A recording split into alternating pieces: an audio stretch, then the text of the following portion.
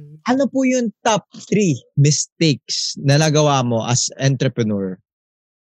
Okay, number 1, di ako marunong mag-manage ng pera. That's number 1. Number 2, di ako marunong magbenta. That's number 2. And then number 3...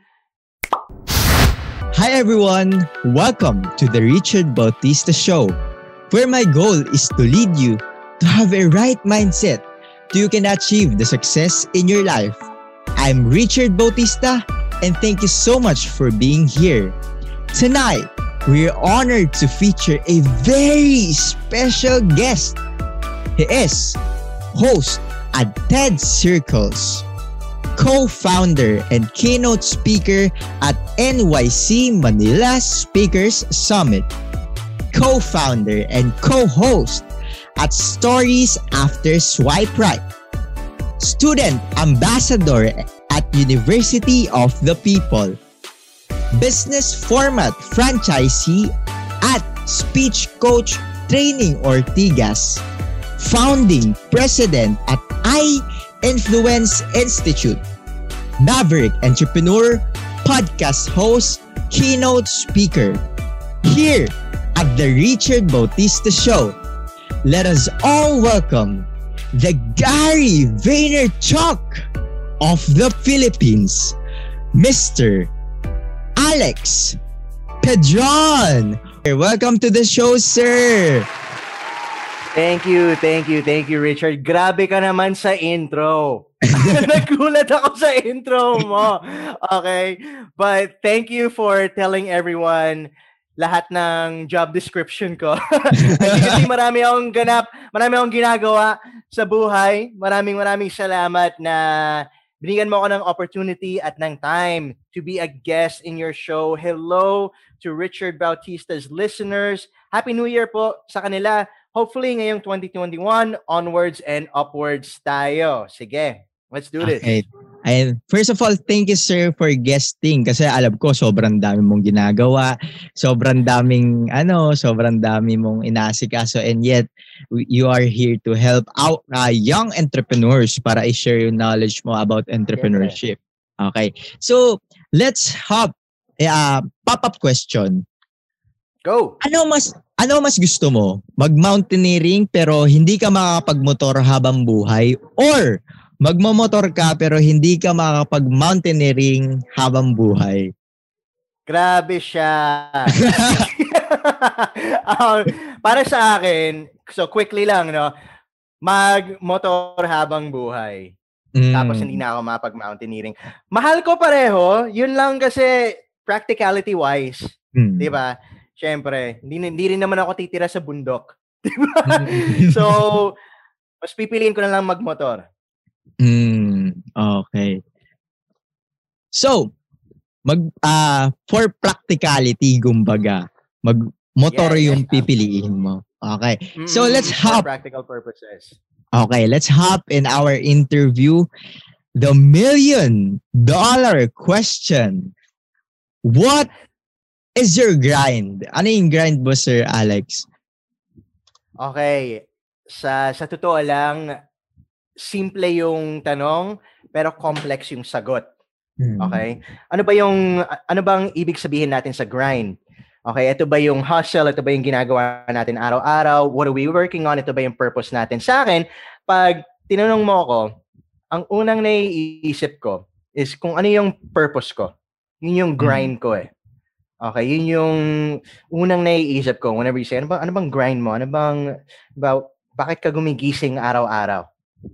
So, ang grind ko is, in one short sentence, mag-enable ng progress para sa mga professionals, sa mga business owner, sa mga young entrepreneurs. It's to enable progress. Wow. Naalala mo nung minessage kita about the podcast guesting. Sinabi ko, ang mission ko was to enable progress at maging mas involved pa sa community natin. Gusto kong maging mas involved pa sa goals mo, sa vision mo. Kasi, syempre, sa mga tao na ambitious na tao tulad natin, hindi natin ma-achieve yung vision o yung goals natin mag-isa. So, dapat, dahil community tayo, nagtutulungan tayo. So, mas naging active ako doon. Okay, yun yung grind ko. Really, tumulong. Okay, mag-enable ng progress at tumulong sa community of entrepreneurs, of podcasters, of speakers. Yan. But definitely, it's just helping people. Yun yung main driver sa akin. Pag tinanong mo ako, oh, Alex, bakit ka gigising bukas? Bakit ka gumigising araw-araw? Gusto kong tumulong eh. Tingin ko kasi lalo na kung meron tayong podcast or speaker tayo or corporate trainer tayo, basta nagko-communicate tayo ng mga motivation, leadership, mission, and vision, and whatever it is that your show is about, lalo na if it's helping entrepreneurs, parang obligado tayo na tumulong eh. Diba?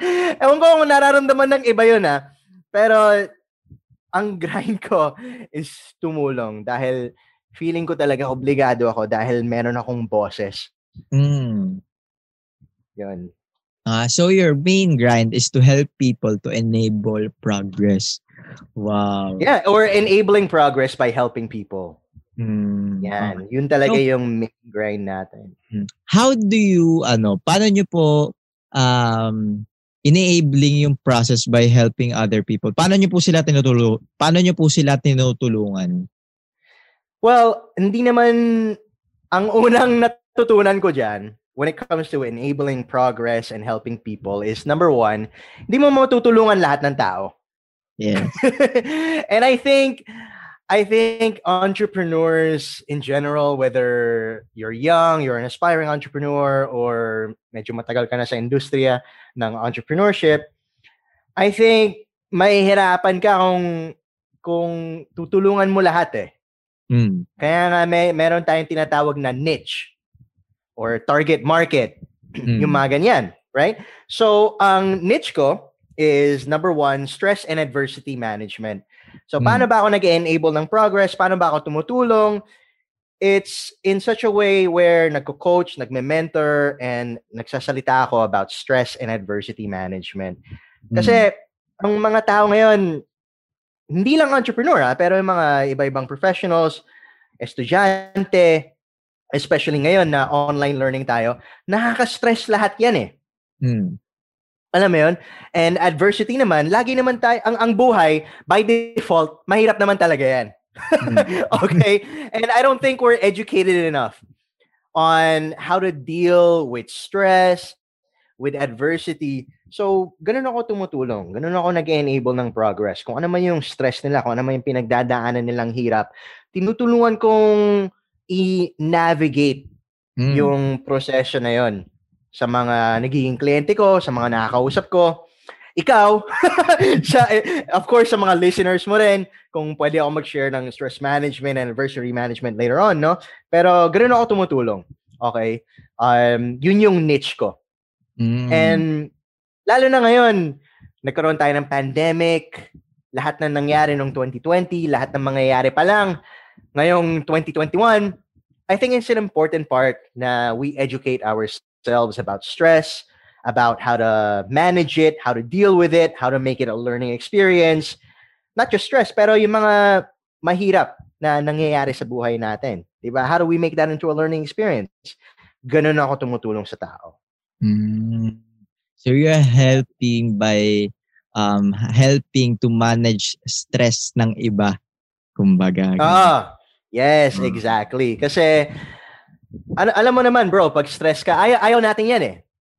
Diba? Ayaw natin nasa stress tayo eh. Tapos, pero at the same time, it's a daily part of our lives. Nangyayari ito sa atin araw-araw. Kahit anong pang profesyon natin or kahit estudyante ka, nangyayari sa atin ito araw-araw. And if we don't know how to deal with it, edi paano na? Anong gagawin natin pag nasa-stress tayo? 'Di ba? Anong matututunan natin? 'Di ba?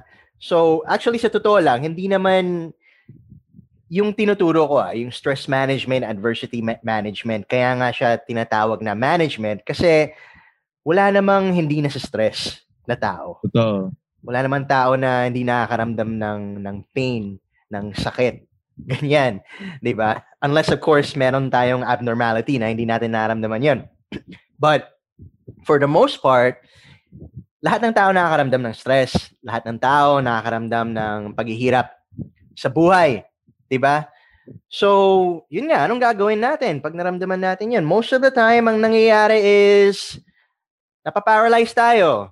Bumababa yung productivity natin. Bumababa yung motivation natin. Nadidismaya tayo. Nagki-quit tayo. Lalo na kung entrepreneur ka, my God, ang daming stress at adversity niyan. sobrang dami. Ako, actually, hanggang ngayon, I believe, ano na ba ngayon? 2021, I'm going 5.5 years na as an entrepreneur. Hanggang ngayon, nakaramdam pa rin ako ng stress, nakaramdam pa rin ako ng adversity. So, except ngayon, masaya ako, sobra, todo. Kasi, satisfied ako. Kasi, alam ko kung paano i-manage yung stress ko. Hindi ako napaparalyze ng stress ko. Hindi bumababa yung productivity ko eh. In fact, pag nakakaramdam ako ng stress, ng adversity, mas lalo pang tumataas yung productivity ko. Okay, so, na-mindset ko yung sarili ko na ganun yung mga nagiging triggers ko. Kaya yun, and mainly, ganun talaga ako tumutulong sa mga professionals, sa mga entrepreneurs, sa mga estudyante, lalo na ngayon. Nung etong 2020, bigla akong nagkaroon ng mga estudyante na one-on-one coaching eh. So, apparently, ang mga estudyante pala, marami rin talagang nararamdaman stress yan, obviously. Lalo na ngayon sa online learning. Kasi ang steep ng learning curve eh. Alam mo, sobrang taas ng learning curve, sobrang daming stress na dinadala ng technology. Meron na nga tayong tinatawag na Zoom fatigue. So, I'm not sure if you've heard of that, pero meron tayong tinatawag na Zoom fatigue. And to top it all off, meron pandemic na nangyayari. So, pag hindi kasi na-manage yung stress na yan, ang tendency is nagkakaroon tayo ng anxiety, tendency is nakakaroon tayo ng, eventually, of course, depression din, but definitely anxiety, depression, magkakasakit tayo kasi pag stress tayo, bumababa yung immune system natin eh. So, pinag-aralan ko talaga lahat yan. Okay? And yun yung naging focus ko. Since I became a full-time entrepreneur 5.5 years ago, yun yung naging focus ko. Naging subject matter expert ako pagdating sa stress. And neto lang, pagdating ngayon sa adversity. Kasi meron na tayong tinatawag na AQ. So obviously familiar ka sa IQ sa EQ, sa intelligence quotient and emotional quotient. Ngayon meron na rin tayong tinatawag na adversity quotient. It's how you deal with the difficulties of life. So kinumbine ko na lang. Okay, meron na palang adversity quotient. It's similar to stress management. Ngayon meron na akong nirarun na online program sa iba't ibang mga corporations, organizations, minsan government agencies, at sa mga universities din that has to do with stress and adversity management. Kasi bago sa atin lahat eh. Diba? So, and of course, meron din akong original method na ginagamit. Pagdating kasi, lalo na sa corporate pro, ang importante doon para magkaroon tayo ng resulta is that na-measure natin, nasusukat natin yung learning, nasusukat natin yung kung ano man yung ginagawa, may metrics. So, ngayon, nag-imbento ako ng metrics for stress para masukat. Okay? Yun yung importante sa mga corporations ngayon, kaya nagiging benta ako sa kanila. So, ganun. That's what's keeping me sustained right now. Kahit nung nag-pandemic, kasi nakapag-adjust din ako because diba, nung nag-lockdown tayo, I think it was March 15, 2020. Tama ba, Richard? Nag-lockdown tayo that time. Ang dami nagsara eh. I think it was ECQ. Tama ba? Ang dami na kasing CQ na nangyayari. Medyo na-confused na rin. Pero I think it was ECQ. Right? So, nung nangyari yung ECQ until MECQ, that was like a good 3 to 4 months. Ang dami nag-shutdown na establishment. Yes. Okay? So, ngayon, yung opisino ko talaga kasi nasa Ortigas, Pasig, sa may Metro Walk. So, yun yung opisina ko nandun. It's in a co-working space. Okay? And of course, that co-working space had to shut down gawa ng enhanced community quarantine, right? So, paano na ngayon? Bawal mag face-to-face, bawal yung mga social gathering, bawal yung mga actually kahit bawal ka nga lumabas eh. At the time, di ba? Bawal ka lumabas. So, what I did was I innovated like a lot of other entrepreneurs. I had to innovate to adapt. So, yun, nauso na yung Zoom, nauso na yung e-learning, yung etong biglang nagkaroon ng digital space. Okay, so naisip ko, alright, paano ba mag-transition from face-to-face to digital? Which itong ginagawa natin ngayon. Obviously, kung wala pang Zoom, magkikita tayo for this podcast guesting somewhere. Maybe sa inyo, or dito sa amin, or some studio. Diba? Pero gawa ng may Zoom at prominent ngayon yung technology, ngayon, pwede na yung digital meeting. Right? So, ganun ko na transition si I-Influence Institute. I believe nabanggit mo yun kanina. Ganun ko na transition yung negosyo ko. And luckily for me, kasi posible yun, wherein it's not possible for a lot of other establishments. Kunwari, paano kung nasa restaurant and management industry ka? Diba? Paano kung may restaurant ka or restaurant bar ka? Obviously, magsasara ka talaga. And kung magbubukas ka man, hindi in full capacity. So, ang dami ko rin naging kliyente na ganyan. Ano ba yung gagawin ko? Ano ba yung, diba, ano na yung pwede kong maging trabaho? Kasi meron akong pamilya na pinapakain. Diba? So, marami rin akong tinulungan in such a way where nag-career coaching din ako. Okay. So, nag-expand din talaga yung skill set ko. Gawa ng netong pandemic and netong 2020. And I think, para sa listeners mo, I think, para sa akin, that's what's most important as an entrepreneur.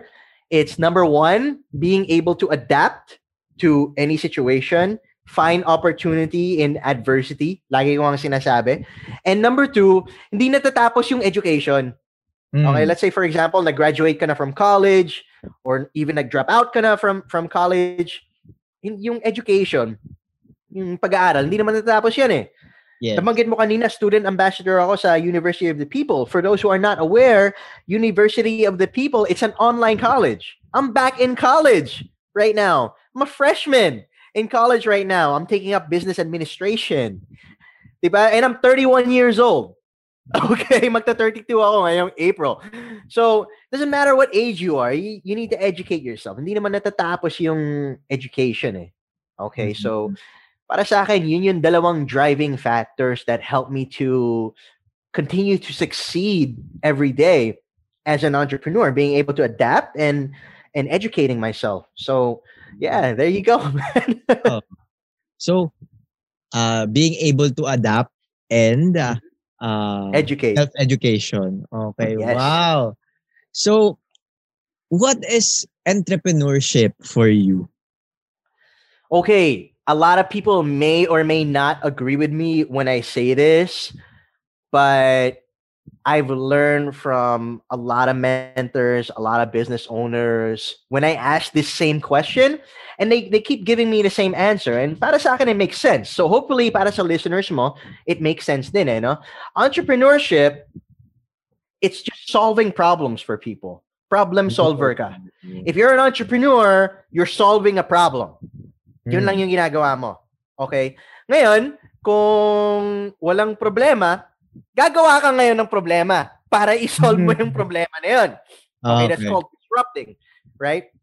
Otherwise, you find a problem. You go into an industry that you somewhat like or feel like that you can have a passion about or alam mo yun.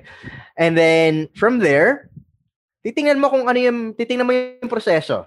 Okay? Ngayon, maghanap ka ng problema. Ano ba yung problema sa proseso na to? And then, if you have the capacity, yun yung isa-solve mo. So, for me, that's what entrepreneurship is. It's just, problem solver ka eh. You solve problems. As a problem solver, ano ba yung mga skills na kailangan mo? Okay? Obviously, you need critical thinking skills. Kailangan mong i-analyze yung problema eh, bago ka gumawa ng solusyon. Obviously, kasi pag hindi mo in-analyze yung problema at gumawa ka ng solution, yung solution na yun, bogus yun. Okay? Walang matutulungan yung solution mo, right? But of course, you need critical thinking skills as an entrepreneur. You need planning skills. Okay? Kailangan organize ka. Yung mundo mo, kailangan organize. Yung mental, yung, alam mo yan, your mental health, it has to be organized. Your mind has to be organized. A lot of things have to be planned out. Hindi ka pwedeng basta-basta lang eh. Alam mo yun? And not only that, but you also need to be persuasive. Okay? Marami kasing tao dyan, medyo matitigas ang ulo, bro eh. Alam mo yun? It's like, wala naman talaga akong problema eh. Ba't mo sinasabi may problema ako? Wala naman talaga akong problema eh. Hindi ko kailangan mo.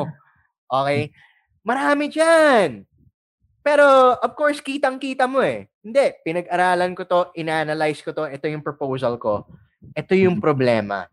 And kung iti-take nyo ako, gusto kong ayusin to para sa inyo. Right? So you need to be persuasive as well. Ang daming skills. You need to be, kailangan marunong ka rin mag-negotiate. Obviously, di ba? Kasi, okay, tinake na yung proposal mo. Okay, as a problem solver, they want to take your proposal. Pero ito yung budget nila. Okay, ito yung budget ko. Kaya ba? So you can solve this problem for us. Medyo maliit. Medyo may pamilya ka rin na kailangan pakainin.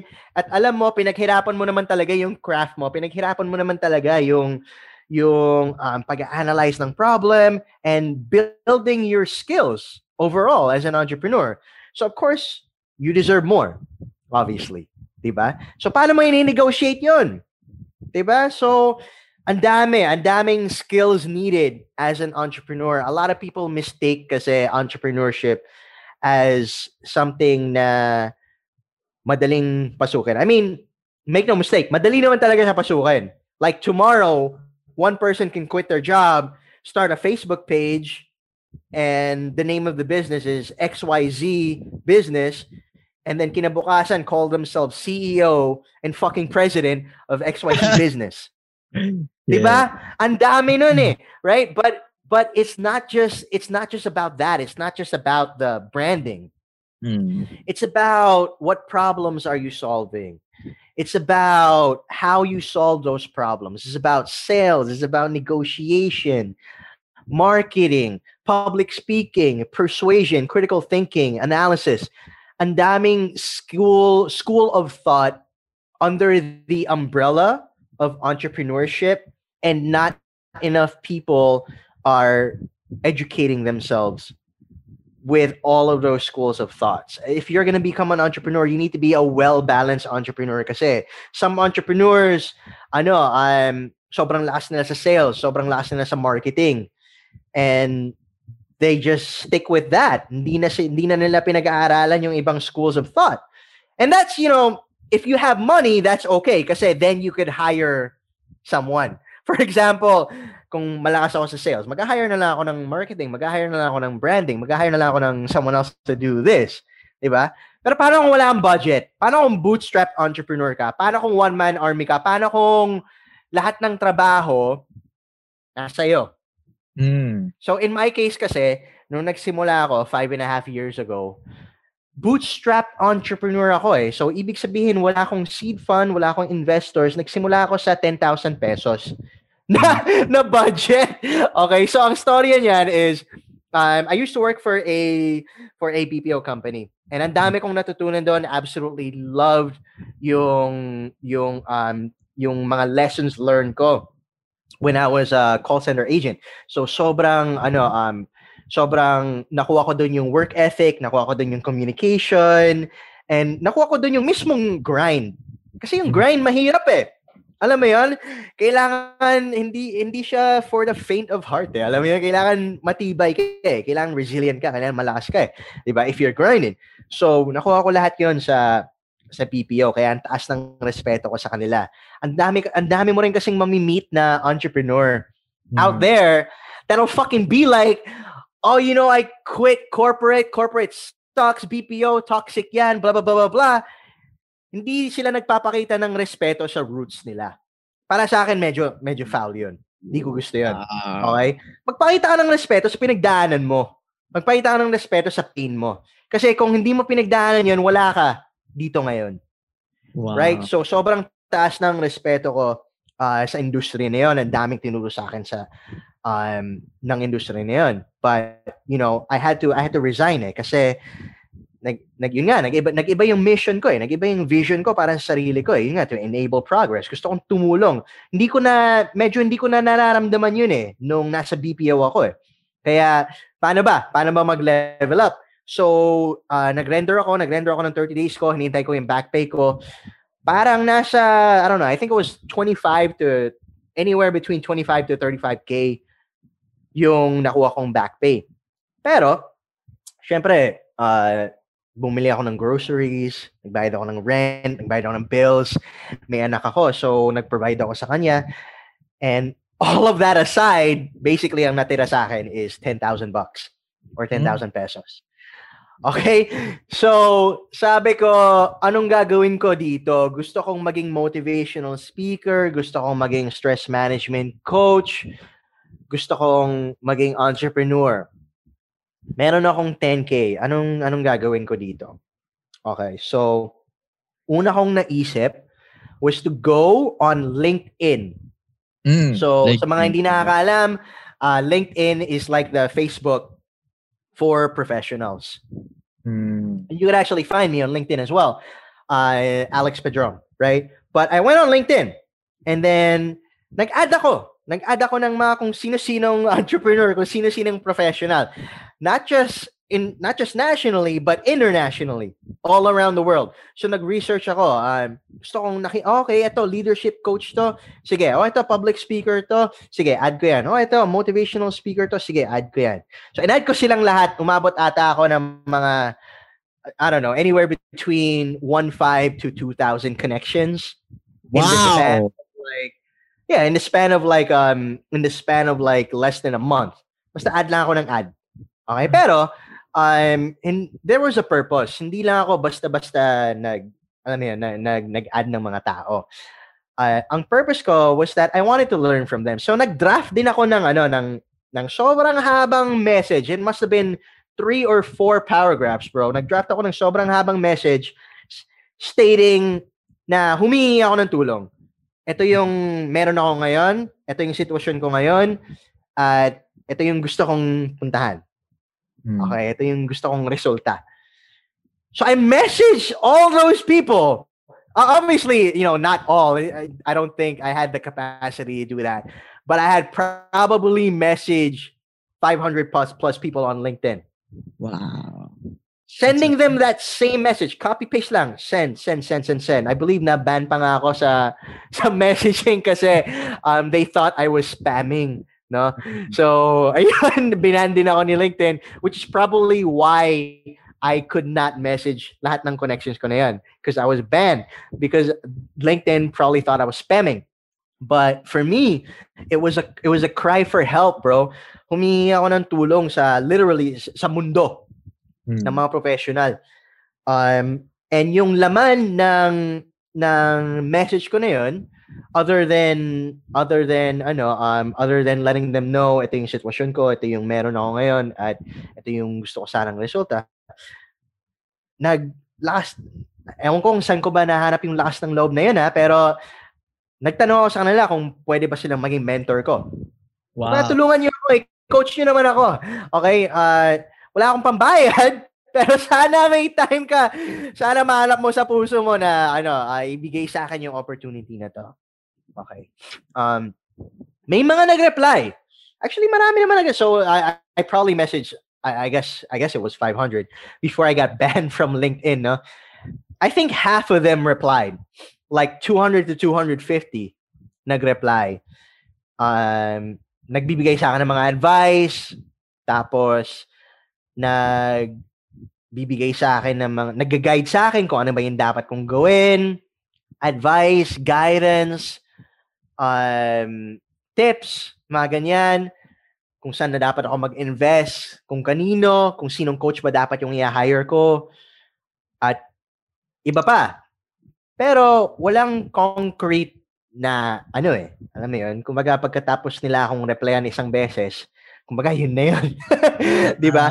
Pero ang dami kong naipon ng mga golden nuggets, ang dami kong naipon ng mga references sa mga libro, sa mga video resources na dapat panoorin ko, sa mga dapat mga nire-research ko, sa dapat structure, sistema at framework ng emotional, mental, spiritual, and pagkaka-business minded ko. Ang dami ko rin naman natutunan, pero yun nga, hindi kasi siya tuloy-tuloy eh. Hindi pa rin siya ganun ka-organize eh. Hindi pa rin siya, yun nga, ganun ka-solid or concrete para sa akin, no? So, what I did was, instead of asking, can you be my mentor? Can we meet? Pwede ba tayo magkita? I don't know, sa lunch break mo, sa free time mo, kung kailan kami 1 oras para sa akin. Sana ibigay mo kasi gusto kong matuto eh. 'Di ba? And pupuntahan ko 'yon. Okay, kahit saan ka pa. All right, meron mga instances na umabot ako. So taga-Pasig ako eh. Meron mga instances na umabot ako sa Laguna. Meron mga instances, well, actually madalas sa Makati for some reason, no? But may mga instances nga na umabot ako sa Laguna to just get that little piece of advice. Alam mo 'yon? So I had to do that. And then I met with about 50 people. Wow. I met with about 50 people. Dumami kasi I became part of a group called LinkedIn Local. So, LinkedIn Local is a group of professionals, business owners, and entrepreneurs that are all advocates for LinkedIn. So, marami talaga akong na-meet na professional sa isang LinkedIn local event sa BGC, right? Pero wala pa rin akong concrete plan or mentor that can actually guide me. And then the last person I met, his name is JC Santos, not the actor. Okay, may actor kasi JC Santos, di ba? But not the actor, bro. But he is the CEO and president of Speech Coach Training. So naalala mo, nabanggit mo kanina, I'm a business format franchisee of Speech Coach Training Ortigas. So si JC, siya yung naging mentor ko. Nag-meet kami sa Chendesitas sa, I think it was Krispy Kreme.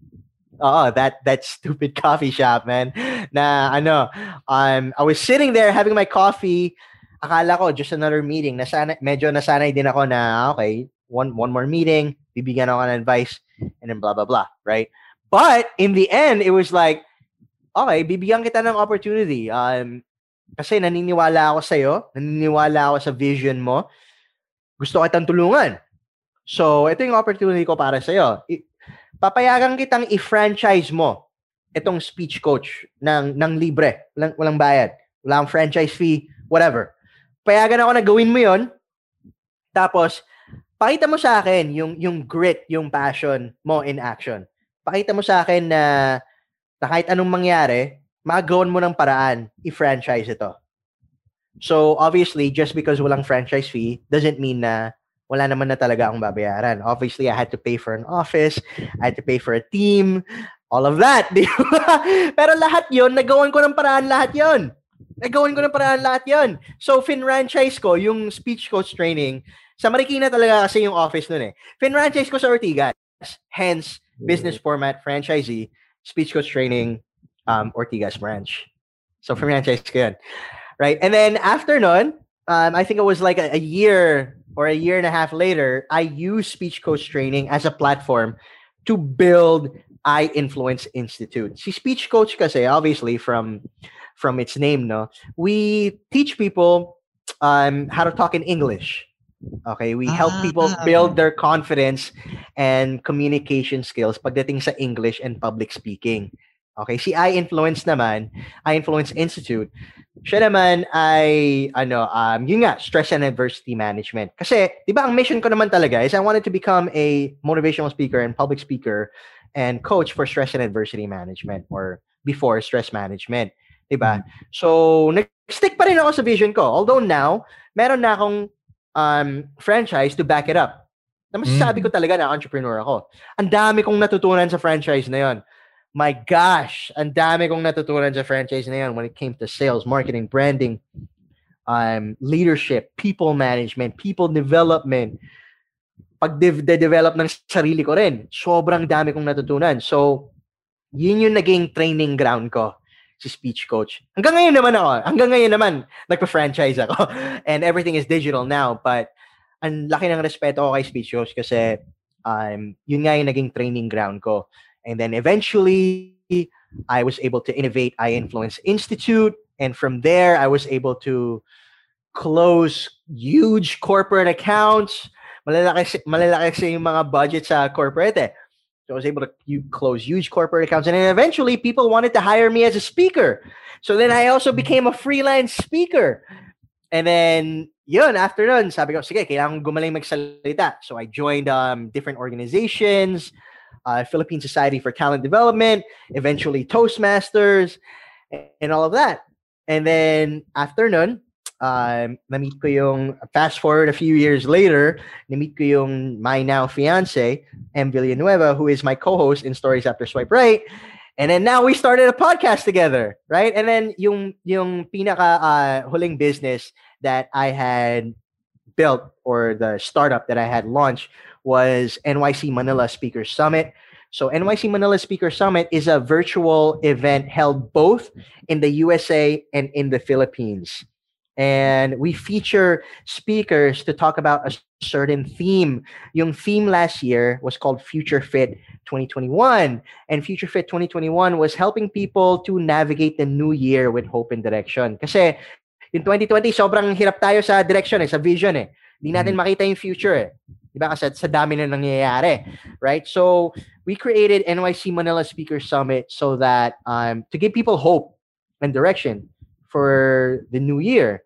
So, with that being said, ngayon, I feel na I'm more obligated to give back. Kasi may naniwala sa akin dati 5.5 years ago. May naniwala sa akin dati. Sige, magsusugal ako.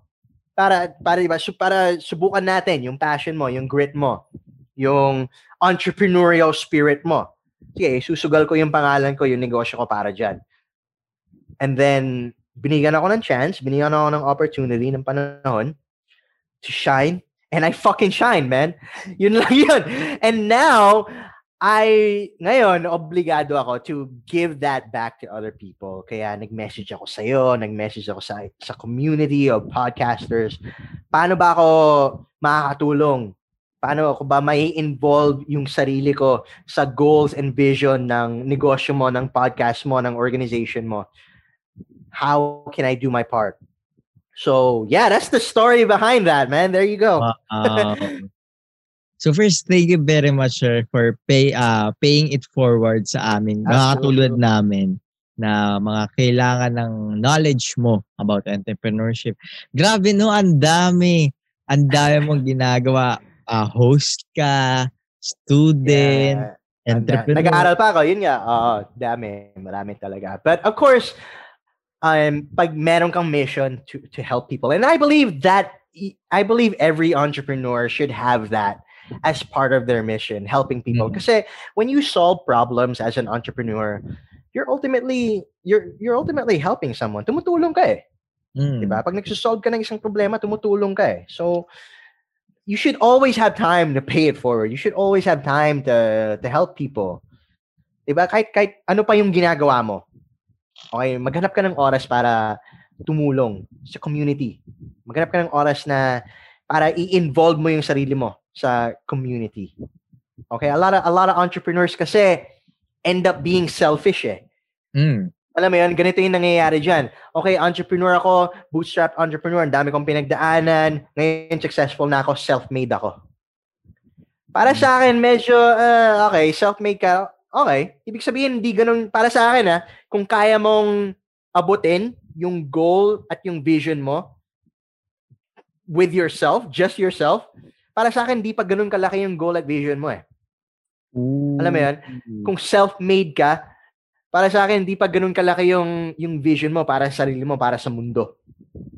I believe kasi a true goal, a true vision involves not just you, but the people around you. It involves a community Wow. Ganun nagiging leader ang isang tao eh. Okay? So, para sa akin, yung mga branding na, yun nga, self-made, medyo kulang pa sila para sa akin. Okay? Para sa akin, mas may respeto ako sa mga tao na, alam mo, hindi ko maabot to kung hindi dahil sa team ko. Hindi ko maabot to kung hindi dahil kay Richard, kung hindi dahil sa mga listeners ko, hindi dahil sa mga fans ko. Hindi ko maabot to kung hindi dahil sa asawa ko. Hindi ko maabot to kung hindi dahil sa mga anak. Yun. Diba? Entrepreneurship for me, it's about that. It's not about being selfish. Like okay, na-appreciate ko na nag-succeed ka dahil mong pinagdaanan. Alam ko yung sakit na pinagdaanan mo eh. Alam ko yung hirap na pinagdaanan mo eh.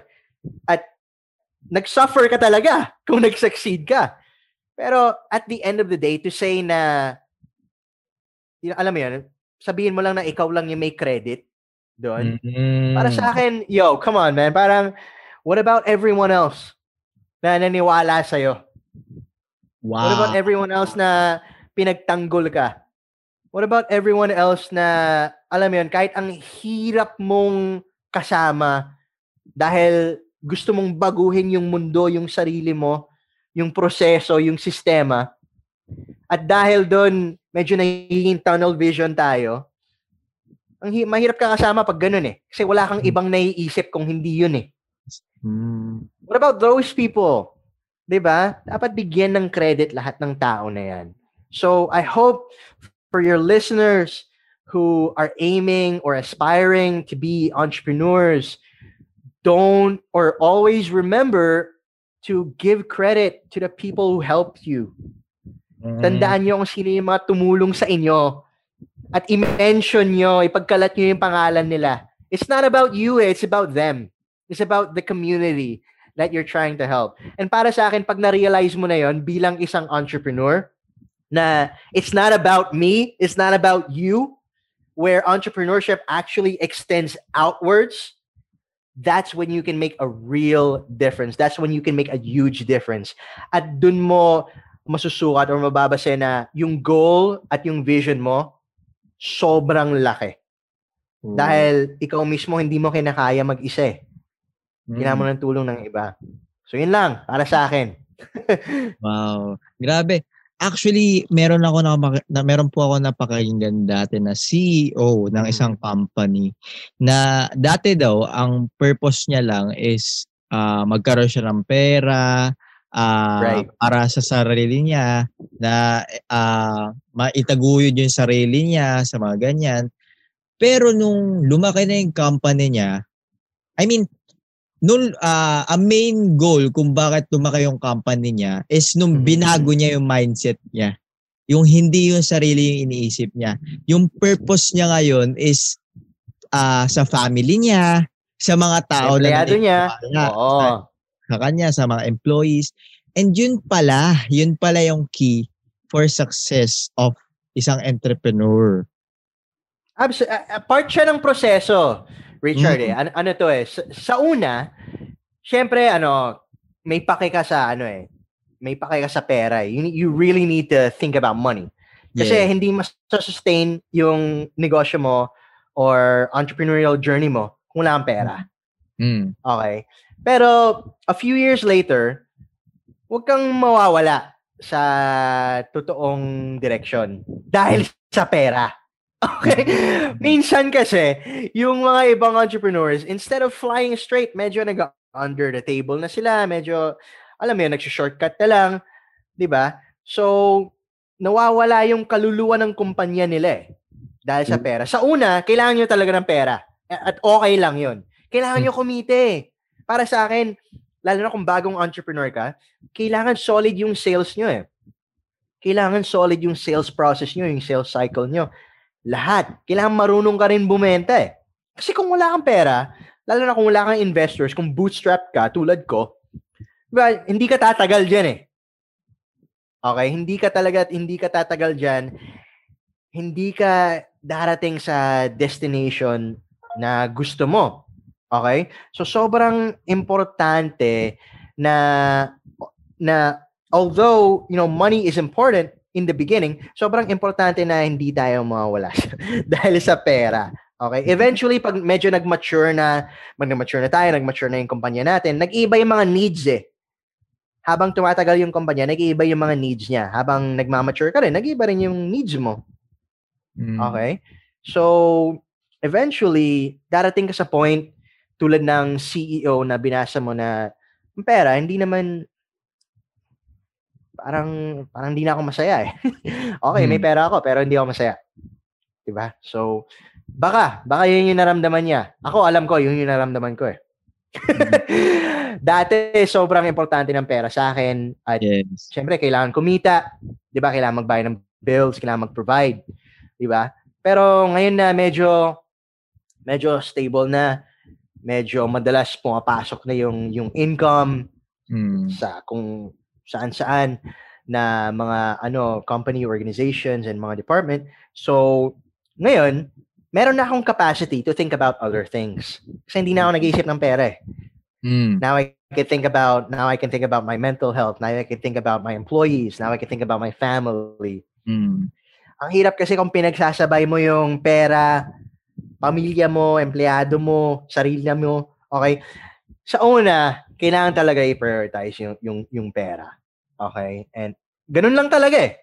Kung bootstrap entrepreneur ka, kung wala kang seed funds, kung wala kang investors, kailangan mo talaga i-prioritize yung pera. Ganun talaga. Kaya pag naging entrepreneur ka, hindi lang desisyon mo yun eh. Desisyon din ng pamilya mo yun kung may pamilya ka. Pwede kasing ready ka na maging entrepreneur, pero sila hindi. Tingnan mo yun, di ba? Kaya nga, dapat, maganda mag-try maging entrepreneur na medyo bata pa tayo, mga between 18 to 25. Kasi habang tumatanda tayo, nagkakaroon tayo ng obligasyon eh. Karoon tayo ng mga responsibilidad. Yes. Okay? And medyo mahirap na mag-desisyon gawa ng mga obligation na yun. Kaya, yun lang yung sa akin. Wow. So dahil sa obligasyon, medyo kailangan na nating isipin yung mga dapat nating gawin para sa atin. So, ano po yung sukatan nyo para maging great na entrepreneur ka? Paano maging great entrepreneur?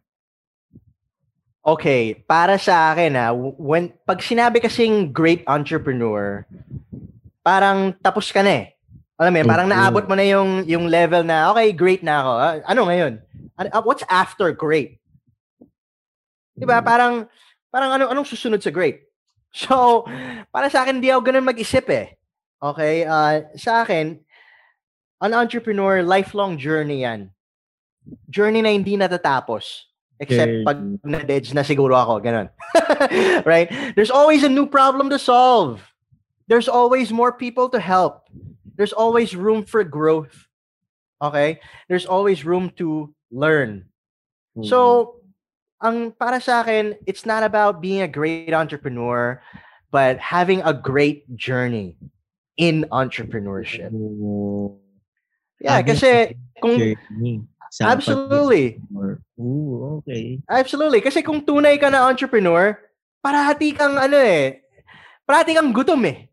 Not in a literal sense. I hope not. Obviously. Hindi yung literal na gutom ka. But alam mo yun, you're always hungry for knowledge. Always hungry to help people. Always hungry to solve problems. At pag sinabi mong great entrepreneur ka na, parang sinabi mong, okay, tapos na ako, magre-retire na ako. Ganun.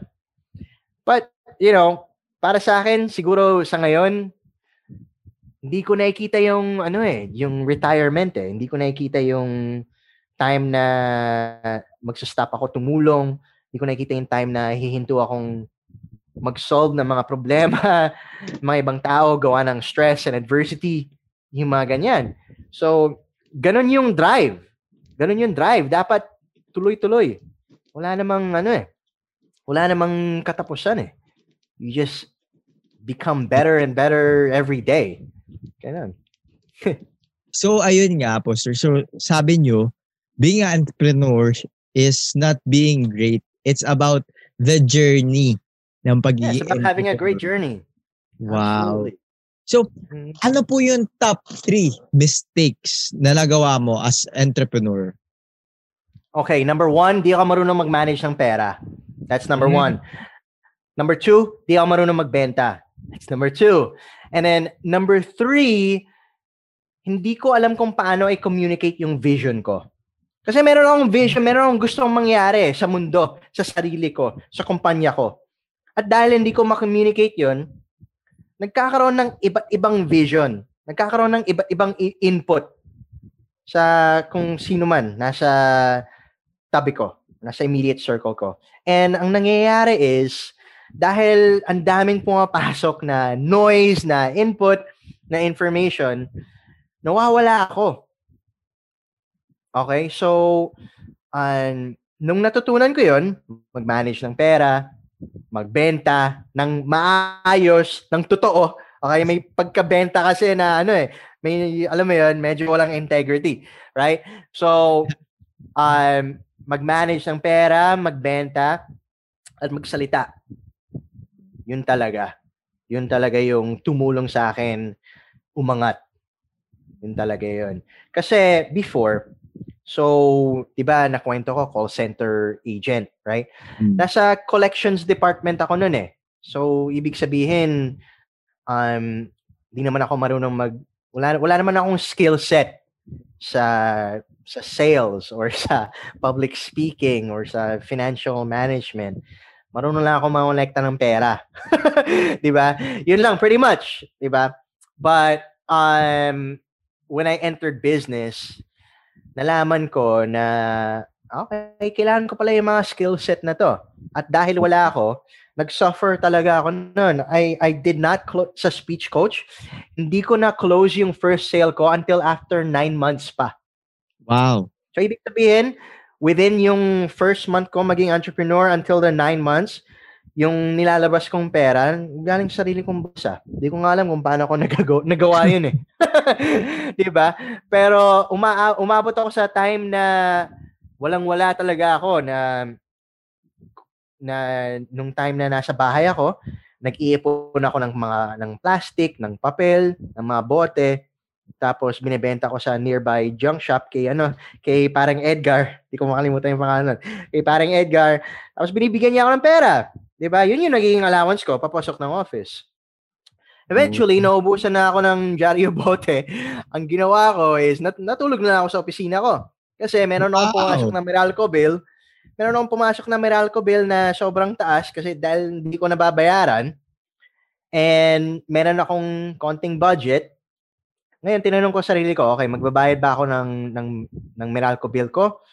Or gagamitin ko na lang tong pang-allowance sa opisina? Pero doon ako matutulog. Okay, obviously, pinili ko yung pangalawa. Right? So, hinayaan ko na lang maputulan ako ng kuryente. Kasi, pag ginawa ko yun, pag pinambayad ko ng kuryente, yung budget ko nun, hindi ako makakapuntang opisina eh. Diba? So, from Pasig, nagko-commute ako dati papuntang Ortigas. Right? Maliit lang yung budget, pero walang-wala kasi talaga ako nun eh. So, ang ginawa ko na lang is natulog ako sa opisina ko. And then, ang nangyari was, every 4 a.m., nagigising ako kasi nagsi-CR ako. Public kasi, wala kasing CR sa mismong loob ng opisina ko. So, I had to go to the public bathroom. Right? Para maligo sa bidet. So bidet yung ginagamit ko pang ligo. Right? Before 4 a.m. kasi public space siya eh. So ang daming in and out sa restroom. Kaya naman obviously kung naliligo ako doon. Right? So yun yung ginagawa ko araw-araw for like I think that lasted, I think it was maybe 6 weeks or 7 weeks. Ganun.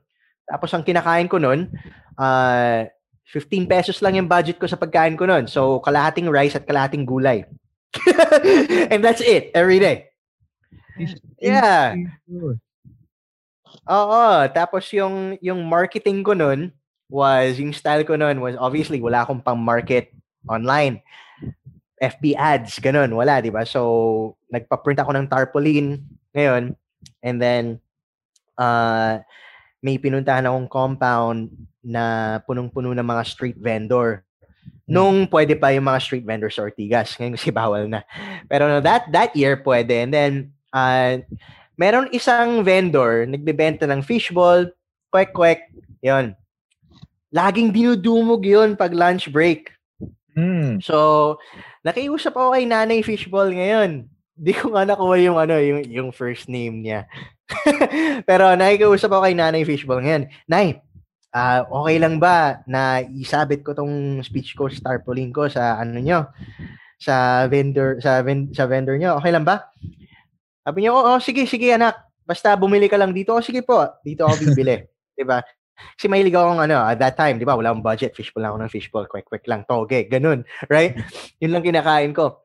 So, I think it was, after that time, I think it was maybe 5 days to a week later, may biglang pumasok sa opisina. Kala ko naliligaw. Kasi, hindi naman ako sanay na papasok sa opisina. Sir, saan po kayo? Kasi, ano po kami, pasara na po kami. Tapos sabi niya, ganun ba? Mag-i-inquire po sana ako sa speech coach. Sabi ko, sabi niya, ito po ba yun? Sabi ko, okay, mag-i-inquire ba kayo? Like, sobrang hiyang-hiya ako, nakapangbahay ako. Kasi doon ako natulog sa opisina di ba? Napangbahay ako, ang gulo ng opisina. Hindi ko kasi na-expect na, alam mo yun, medyo naka-mindset, naka-comfort zone na ako na parang, shit, di pa ako bebenta, hindi ko pa panahon. So, na-surprise ako. Sabi ko, sige, pwede, teka lang. Okay, so, naglinis ako sandali. Nagpantalon. Nagpantalon ako. Naka-shorts ako Nagpantalon ako. Sabi ko, pasensya na, sir. Kasi dito ako natutulog sa opisina ako Medyo ganun. So, naintindihan naman niya. And then sabi, nag-inquire siya. That guy is in middle management at a company called NEDA, the National Economic and Development Authority. Not a company, but a government agency. Kasi yung opisina namin dati, tapat ng NEDA. Okay? So, malapit sa Astoria Plaza, Ortigas. Right? So, sabi niya, galing akong NEDA, kailangan ko kasing mag-present Tapos English. And then, actually, sir, nakita ko lang yung ads nyo dun sa fishball na kinakainan ko. And then, dito lang pala yun sa kabila. Sige, puntahan ko nga. So, naghintay lang ako matapos yung shift. At ngayon, nandito na ako. Sobrang na-surprise ako noon. And then, the rest is history, man. I was able to close that sale and then make that money. So, nagbayad ako ng kuryente sa bahay. Finally, nakauwi ako. Finally, nakaligo ako maayos. Nakatulog ako ng maayos. And then, after noon, nakapag-provide ng konti. For me, for my daughter, all of that, no? Pero syempre, marami pa rin akong lessons pagdating sa pag-manage ng pera. Okay, meron akong mga investments na hindi naging okay, obviously. Pero nung natutunan ko na kung paano mag-manage, wealth management, wealth mindset, sobrang nag-iba yung mundo ko. Kasi nalaman ko, ang pera, energy lang pala yan. Okay, it's energy. And you attract it. So I just needed to be kind of like a magnet for that energy. So, ayan, eventually naging okay. Tapos natuto pa ako magbenta. Okay? So, tumaas yung sales kasi marunong na ako makipag-negotiate marunong na ako makipag-usap Tapos after nun, natuto pa ako magsalita. So, nangyayari is, hindi na one-on-one yung bentahan. Platform closing na. Nakatayo ako sa taas ng stage at may kausap akong 100 na tao. Wow. Ngayon, nagpe-present ako sa 100 na tao na yun. And then, mass enrollment yung nangyayari. So, sobrang naging okay. Gawa ng 3 skill set na yun. So, hopefully, para sa mga listeners nyo, pag-isipan yung i-level up yung sales skills nyo, yung wealth management and wealth mindset nyo, and also pagiging communicator. How do you do public speaking? Ganyan. Kasi eventually, kailangan nyo yan. Of course, you need to be able to talk and communicate yung vision nyo. Lalo na kung aspiring entrepreneur ka. Yun lang. Wow, I love that. First mistake is yung selling, kumbaga. Yeah, money and selling, man. That's the first mistake. And then second is yung wealth management. And third is yung communication skills. Yeah. Okay, so I have a challenge para sa'yo, sir. So, yeah, absolutely. Go ahead. Let's assume this is a pen. Okay. So, can you sell me this pen? Okay, i-debunk ko yung myth na yan. A lot of people will grab a pen and be like, hey, sell me this pen, courtesy of Jordan Belfort, Wolf of Wall Street. For those who don't know, I am certified straight line selling Jordan Belfort from the movie Wolf of Wall Street. Meron akong certification ng sales course niya. Okay? And ganito dinidebunk yan. Okay? Kung totoong salesman ka, hindi ka ganito. Tingin ko magugustuhan mo yung pen na to kasi kulay blue siya. Napansin ko na mahilig ka sa kulay blue based on sa suot mo. And also, meron siyang grip na sobrang sarap magsulat dito, no? And another way of selling, so that's the logical way of selling. Okay. An emotional way of selling would be, sir, paano kung sinabi ko sa iyo na mananalo ka ng loto? Galing, di ba? Ngayon, ano tingin mo yung pang susulat mo sa cheque na yun? Agree ka ba sa akin na pag nanalo ka ng loto, it will be one of the happiest times of your life? That also means you need a pen that will make you happy too. Boom. Okay, so that's mental and logical and emotional selling, right? But the best way to sell this pen is consultative selling. Maging consultant ka, magtanong ka. Okay? Sir, okay, ba't kayo naghanap ng ballpen? Anong klaseng ballpen hinahanap nyo? Okay? Huwag kang mag-assume na itong binibenta mong pen is yun yung hinahanap niyang ballpen. Yun eh. Wow. Okay? So, what are you doing as a salesperson? You're qualifying your leads. You're qualifying your prospects. Hindi lahat ng tao mabibentahan mo. Does that make sense? Hindi lahat ng tao mabibentahan mo. Hindi lahat ng tao part ng target market mo. Ibig sabihin. And you shouldn't sell to everyone. Therefore, merong sales process na tinatawag qualifying. Gusto kong malaman kung qualified ka ba para bentahan ko. How do I find out? Through consultative selling. How do I do that? By asking you questions. Gano'n ka na ba katagal naghahanap ng ballpen? Saan ka na po ba naghanap? Sino na ba yung mga nakausap nyo? Ano po bang ballpen ang meron nyo ngayon? Pwede patingin? Ano po bang ballpen yung hinahanap nyo? Ano bang problema nyo sa ballpen nyo ngayon? Okay, meron akong ma-offer sa inyo na masasagot lahat yan. Boom. Alright, that's how you sell the pen. Okay? Wow. It's not like alam mo yan, yung logical way na gusto niyo yung pen na to because it's blue, there's a nice grip, I think you will enjoy writing with this pen. That's how people sell sometimes. Yes. They assume you want the pen. Diba? But most of the time, it's a bad way to sell. Some people sell naman yun nga, going back emotionally. Yung tina-target yung emotions mo. Alam mo yan, they make you feel bad, they make you feel good, they make you feel all these things. Okay? Sir, if you don't own this pen right now, wala ka sa trend. So yan, they make you feel bad. You know, for some reason, ganun yung emotional selling. And I'm not a fan of that. But the best way to sell, especially this pen, would be consultative selling. What kind of pen are you in the market for? What kind of pen do you need? Collector ka ba ng pen? Anong klaseng tao ka? Why are you looking for a pen? Wow. Kung qualified ka para sa product ko, bibentahan kita. Kung hindi, move on ako sa next customer ko. Wow. Ganun lang yun eh. Dahil nga, hindi mo nabibentahan lahat. And also, dapat part ng target market mo yung binibentahan mo. Kaya ka nga nagka-qualify eh.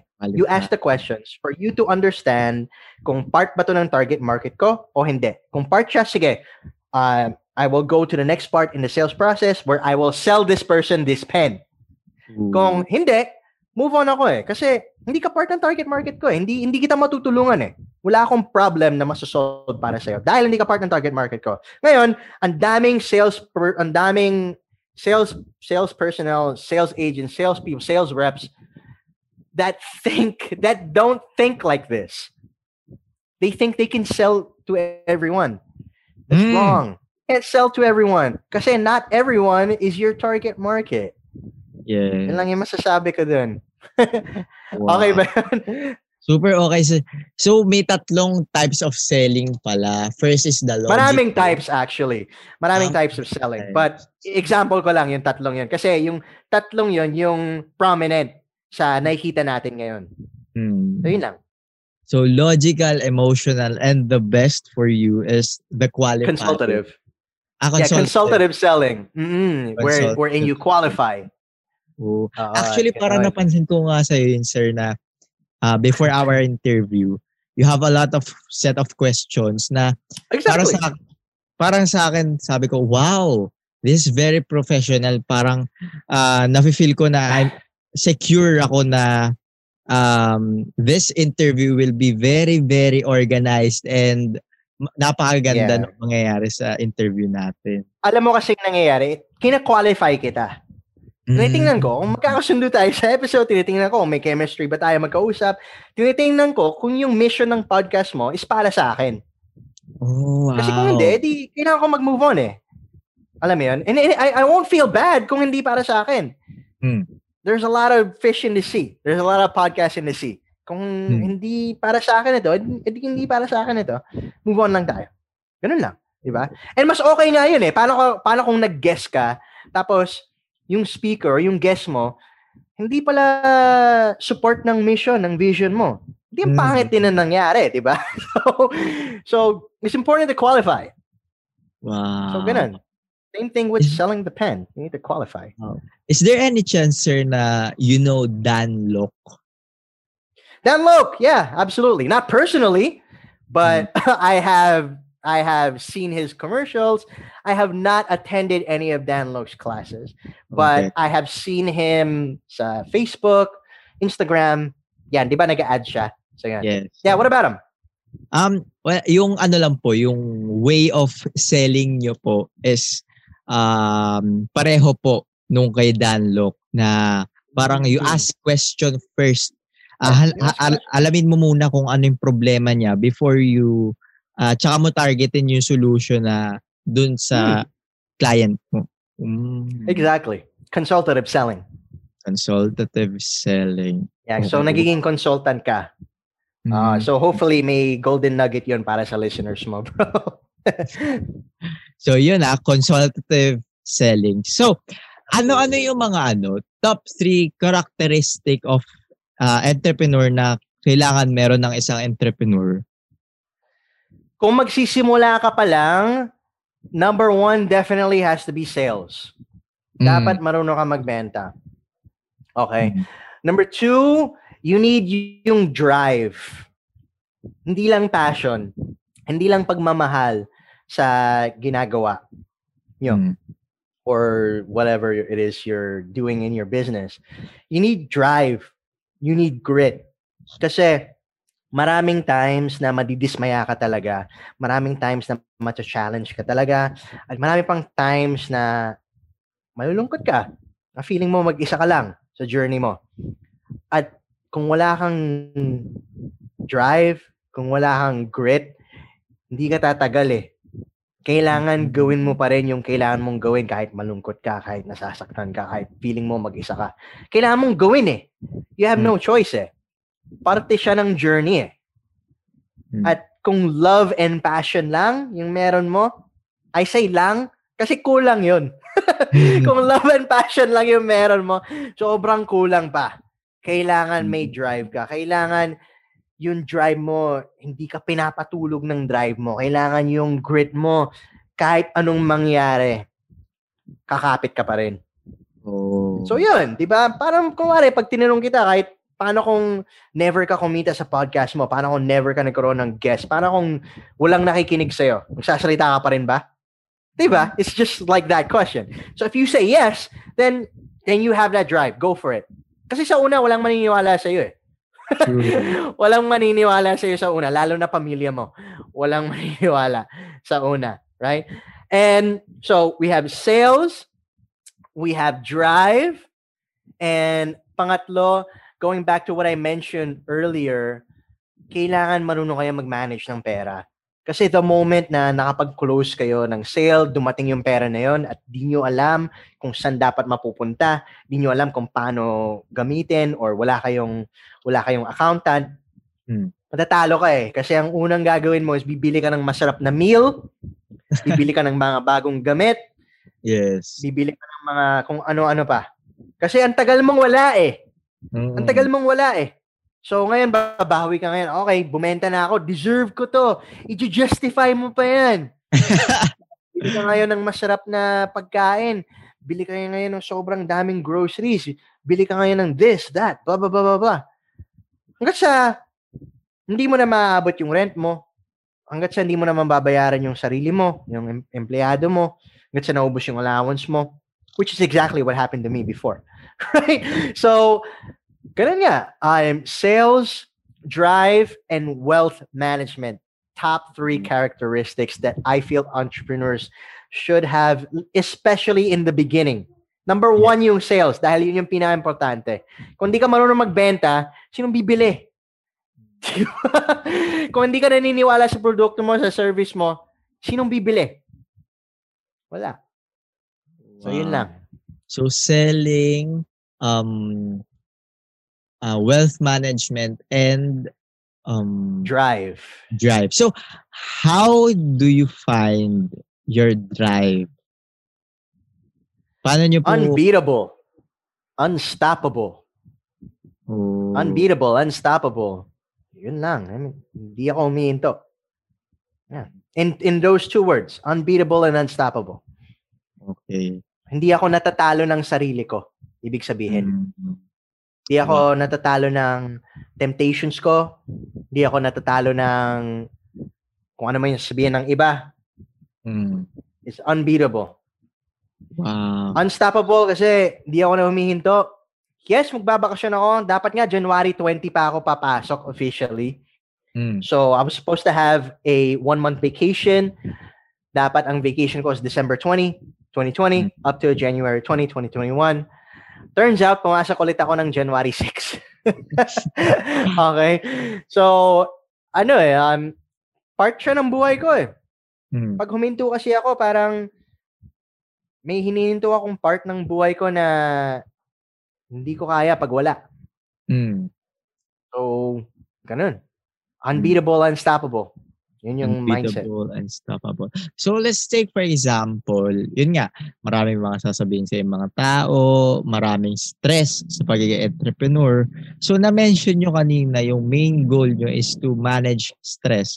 So, how do you manage stress? Okay, hindi ko masyadong i-cover to kasi sobrang dami nito. Magbibigay lang ako ng isang tip. Okay, isang technique para magbago yung perception ng listeners natin sa stress, no? So, number 1, kailangan yung tanungin kung ano ba yung mindset nyo pagdating sa stress. Pag narinig nyo yung word na stress, pag naramdaman nyo yung stress, pag nakakita kayo ng stress, ano yung nararamdaman nyo, ano yung naiisip nyo? A lot of people will answer bad things. Yun nga, nadidemotivate ako, nadidismaya ako, hindi ako nagiging productive, gusto ko na lang hinto lahat ng ginagawa ko, or yung iba naman, gusto kong kumain, stress eating, kumbaga, diba? So, basically, lahat is negative. So, ngayon, we need to disrupt that. All right? So, when I talk about stress management, I first talk about the mindset. What do you think about? How do you feel when you hear the word stress or when you feel stress? Ngayon, ginagawa kong positive yun. Kasi alam mong naiisip ko at naramdaman ko pagdating sa stress, it's this question, what can I learn from this? So, di ba sabi ko kanina, how I help people by making stress and adversity a learning experience for them. So, basically, ang nagiging trigger ko, imbis na something negative, it's something positive. For example, ano bang matututunan ko sa sitwasyon na to? Okay, stressed ako. Okay, stressed ako. Ano yung tinuturo sa akin ng sitwasyon na to? Okay, stressed ako. Ano yung dapat kong matutunan dito? Para pag naramdaman ko ulit, medyo hindi na ganun ka-stressful. Okay, stressed ako. Ano ba yung pwedeng matutunan dito? Para hindi naman ako talo talaga. Para lumabas naman ako sa sitwasyon na to na may something. So, ganun, yun yung una kong tinuturo out of everything. So, hopefully that answers your question. But definitely we could do another episode about stress management kasi ang dami talaga niyan. But for our listeners, pag nakakaramdam tayo ng stress, imbis na ang trigger natin is something negative, gawin nating positive kasi choice natin yan eh. So, the first thing you can do is ask yourself the question, what can I learn from this? Ano bang pwede kong matutunan dito? Ano bang tinuturo sa akin ng sitwasyon na to? Make your stress a learning experience. Wow. Yeah, that's right. So, ang galing na, no? Yung negative na association mo sa stress, gagawin mong positive by sasabihin mo Learning. sa utak mo, ano yung matututunan ko dito sa stress ko na to or sa problem ko na to. Exactly. Wow. Exactly. So, how do you define happiness in your life? Para sa akin is progress. Yun yung, kaya nga ang mission ko, enabling progress eh. Kasi, ang tao, para sa akin truly happy, truly satisfied, truly fulfilled yan, pag nakakaramdam sila ng progress, pag nakakaramdam sila na may nangyayari sa buhay nila, or lumalapit na sila sa destination nila, or na nakakita sila ng paunti-unting results sa buhay. So, yun yung progress para sa akin, and that also means happiness. Kasi, doon ako masaya. Sobrang saya ako pag may isang subscriber, pag nagkakaroon ako ng isang subscriber sa podcast, sobrang saya ako pag nagkakaroon ako ng isang comment or like sa post. Dati nagsisimula ako sa mga 1 like, 2 likes. Ngayon, maabot na ng 50 to 100. Kasi grateful ako eh. And may respeto ako sa proseso at sa progress ko. So, happiness to me is defined as progress. Progress. Okay. So, last question. Sure. If nakikipag-usap ka in your 18-year-old self, ano yung mga sasabihin mo sa kanya? Isa lang sasabihin ko, lahat ng ginagawa mo okay lang. Yun na. Once again, na-mention ko kanina, may respeto ako sa proseso ko, may respeto ako sa past ko. Kung babalik man ako, wala akong babaguhin eh. Kasi alam ko kung pag may binago ako dyan, kahit sobrang liit, hindi ako Hindi ako magiging yung ako ngayon eh. At sobrang proud ko sa sarili ko ngayon. Sobrang masaya ako sa sitwasyon ko ngayon. And nakakatulong kasi ako eh. So, bakit pa may kailangan baguhin? Diba? Ano lang, magtiwala ka lang sa proseso. Trust the process. Siguro yun din, sasabihin ko sa kanya. Magtiwala ka lang sa proseso. Alam kong pangit, alam kong mahirap, at marami ka pang dadaanan na pangit at mahirap. Pero promise ko sa iyo, after ng mga ilang taon, makikita mo nasa Richard Bautista show ka na. Wow.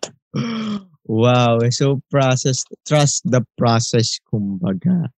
So, yun. Right. Thank you very much, Sir Alex, for sharing your life with us. Sobrang dami ko natutunan. Grabe. So, please invite them in your socials. Absolutely. Kung may questions kayo about this, active ako sa Instagram. You could follow me at AEJRPEDRON or at AEJRPedron.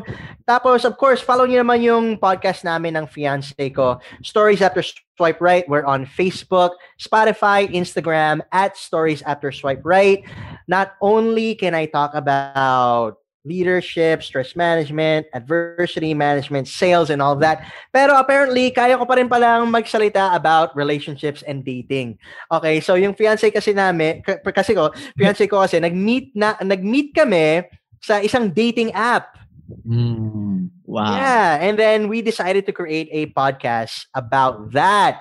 So, sana pakinggan nyo rin kasi marami rin kayong matututunan doon about sa love life naman. Okay? Yun lang. I believe si Richard naman ipopost naman niya lahat yan sa caption. So, ano yung main goal mo? Ba't po kayo nag-start ng podcast na Stories After Swipe Right? So, yung online dating kasi dito, medyo taboo pa eh. Medyo hindi pa fully tanggap ng mga tao. Iniisip nila pag na-meet mo yung significant other mo online, hindi organic, hindi tatagal, tapos may hookup culture, puro sex, puro hindi magandang pangyayari, puro heartbreak, ganyan. Kami hindi, kasi may testimonial kami. And medyo malawak na rin kasi yung experience namin sa online dating. So ang goal namin is to normalize online dating. and to also talk about healthier online dating, give people a healthier online dating mindset, and of course, more intimate relationships. Nasa season 2 na kami. Yung season 1 namin, punong-puno lang ng online dating. Yung season 2 naman, neto, will be about relationships. So hopefully, makinig kayong lahat. Yes. So, if you want to listen to the podcast of Mr. Alex Pedron, don't forget to check out the stories after swipe right. So, yung parang mano-normalize na sa atin as Filipinos kasi parang sa atin may ano tayo may iba't iba tayong association sa online dating. So, by listening to the stories after swipe right, mano-normalize sa atin yung online dating. So, grabe sir, sobrang dami ko natutunan sa'yo about entrepreneurship. And this is not like other podcasts na basta grabe, ang dami ko natutunan. Yung mga three types, 3 goals, lalo na sa selling, sa main advocate mo. Yun, gagawin ko rin yun. Ayusin ko rin sa sarili ko yung ganun. Yung selling, yung wealth management. Thank you very much, sir. Ladies and gentlemen, the Gary Vaynerchuk of the Philippines, Mr. Alex Pedron. So, thank you very much guys for listening to our podcast episode. And if nagustuhan mo yung episode natin, don't forget to follow Mr. Alex Pedron sa lahat ng socials niya. Listen to his podcast, sa mga projects niya, and of course sa akin on my YouTube channel, Richard Bautista, or you can search The Richard Bautista Show. You can find me also on Spotify, The Richard Bautista Show, my Facebook, Richard Bautista, and basically kahit saan. And don't forget to like and follow our community on Facebook, which kung saan din kami nagkita ni Sir Alex, the Podcast PH and the Philippine Podcast Directory. So ayun, thank you so much for the support. This is the Richard Bautista Show, and always remember, just keep on grinding.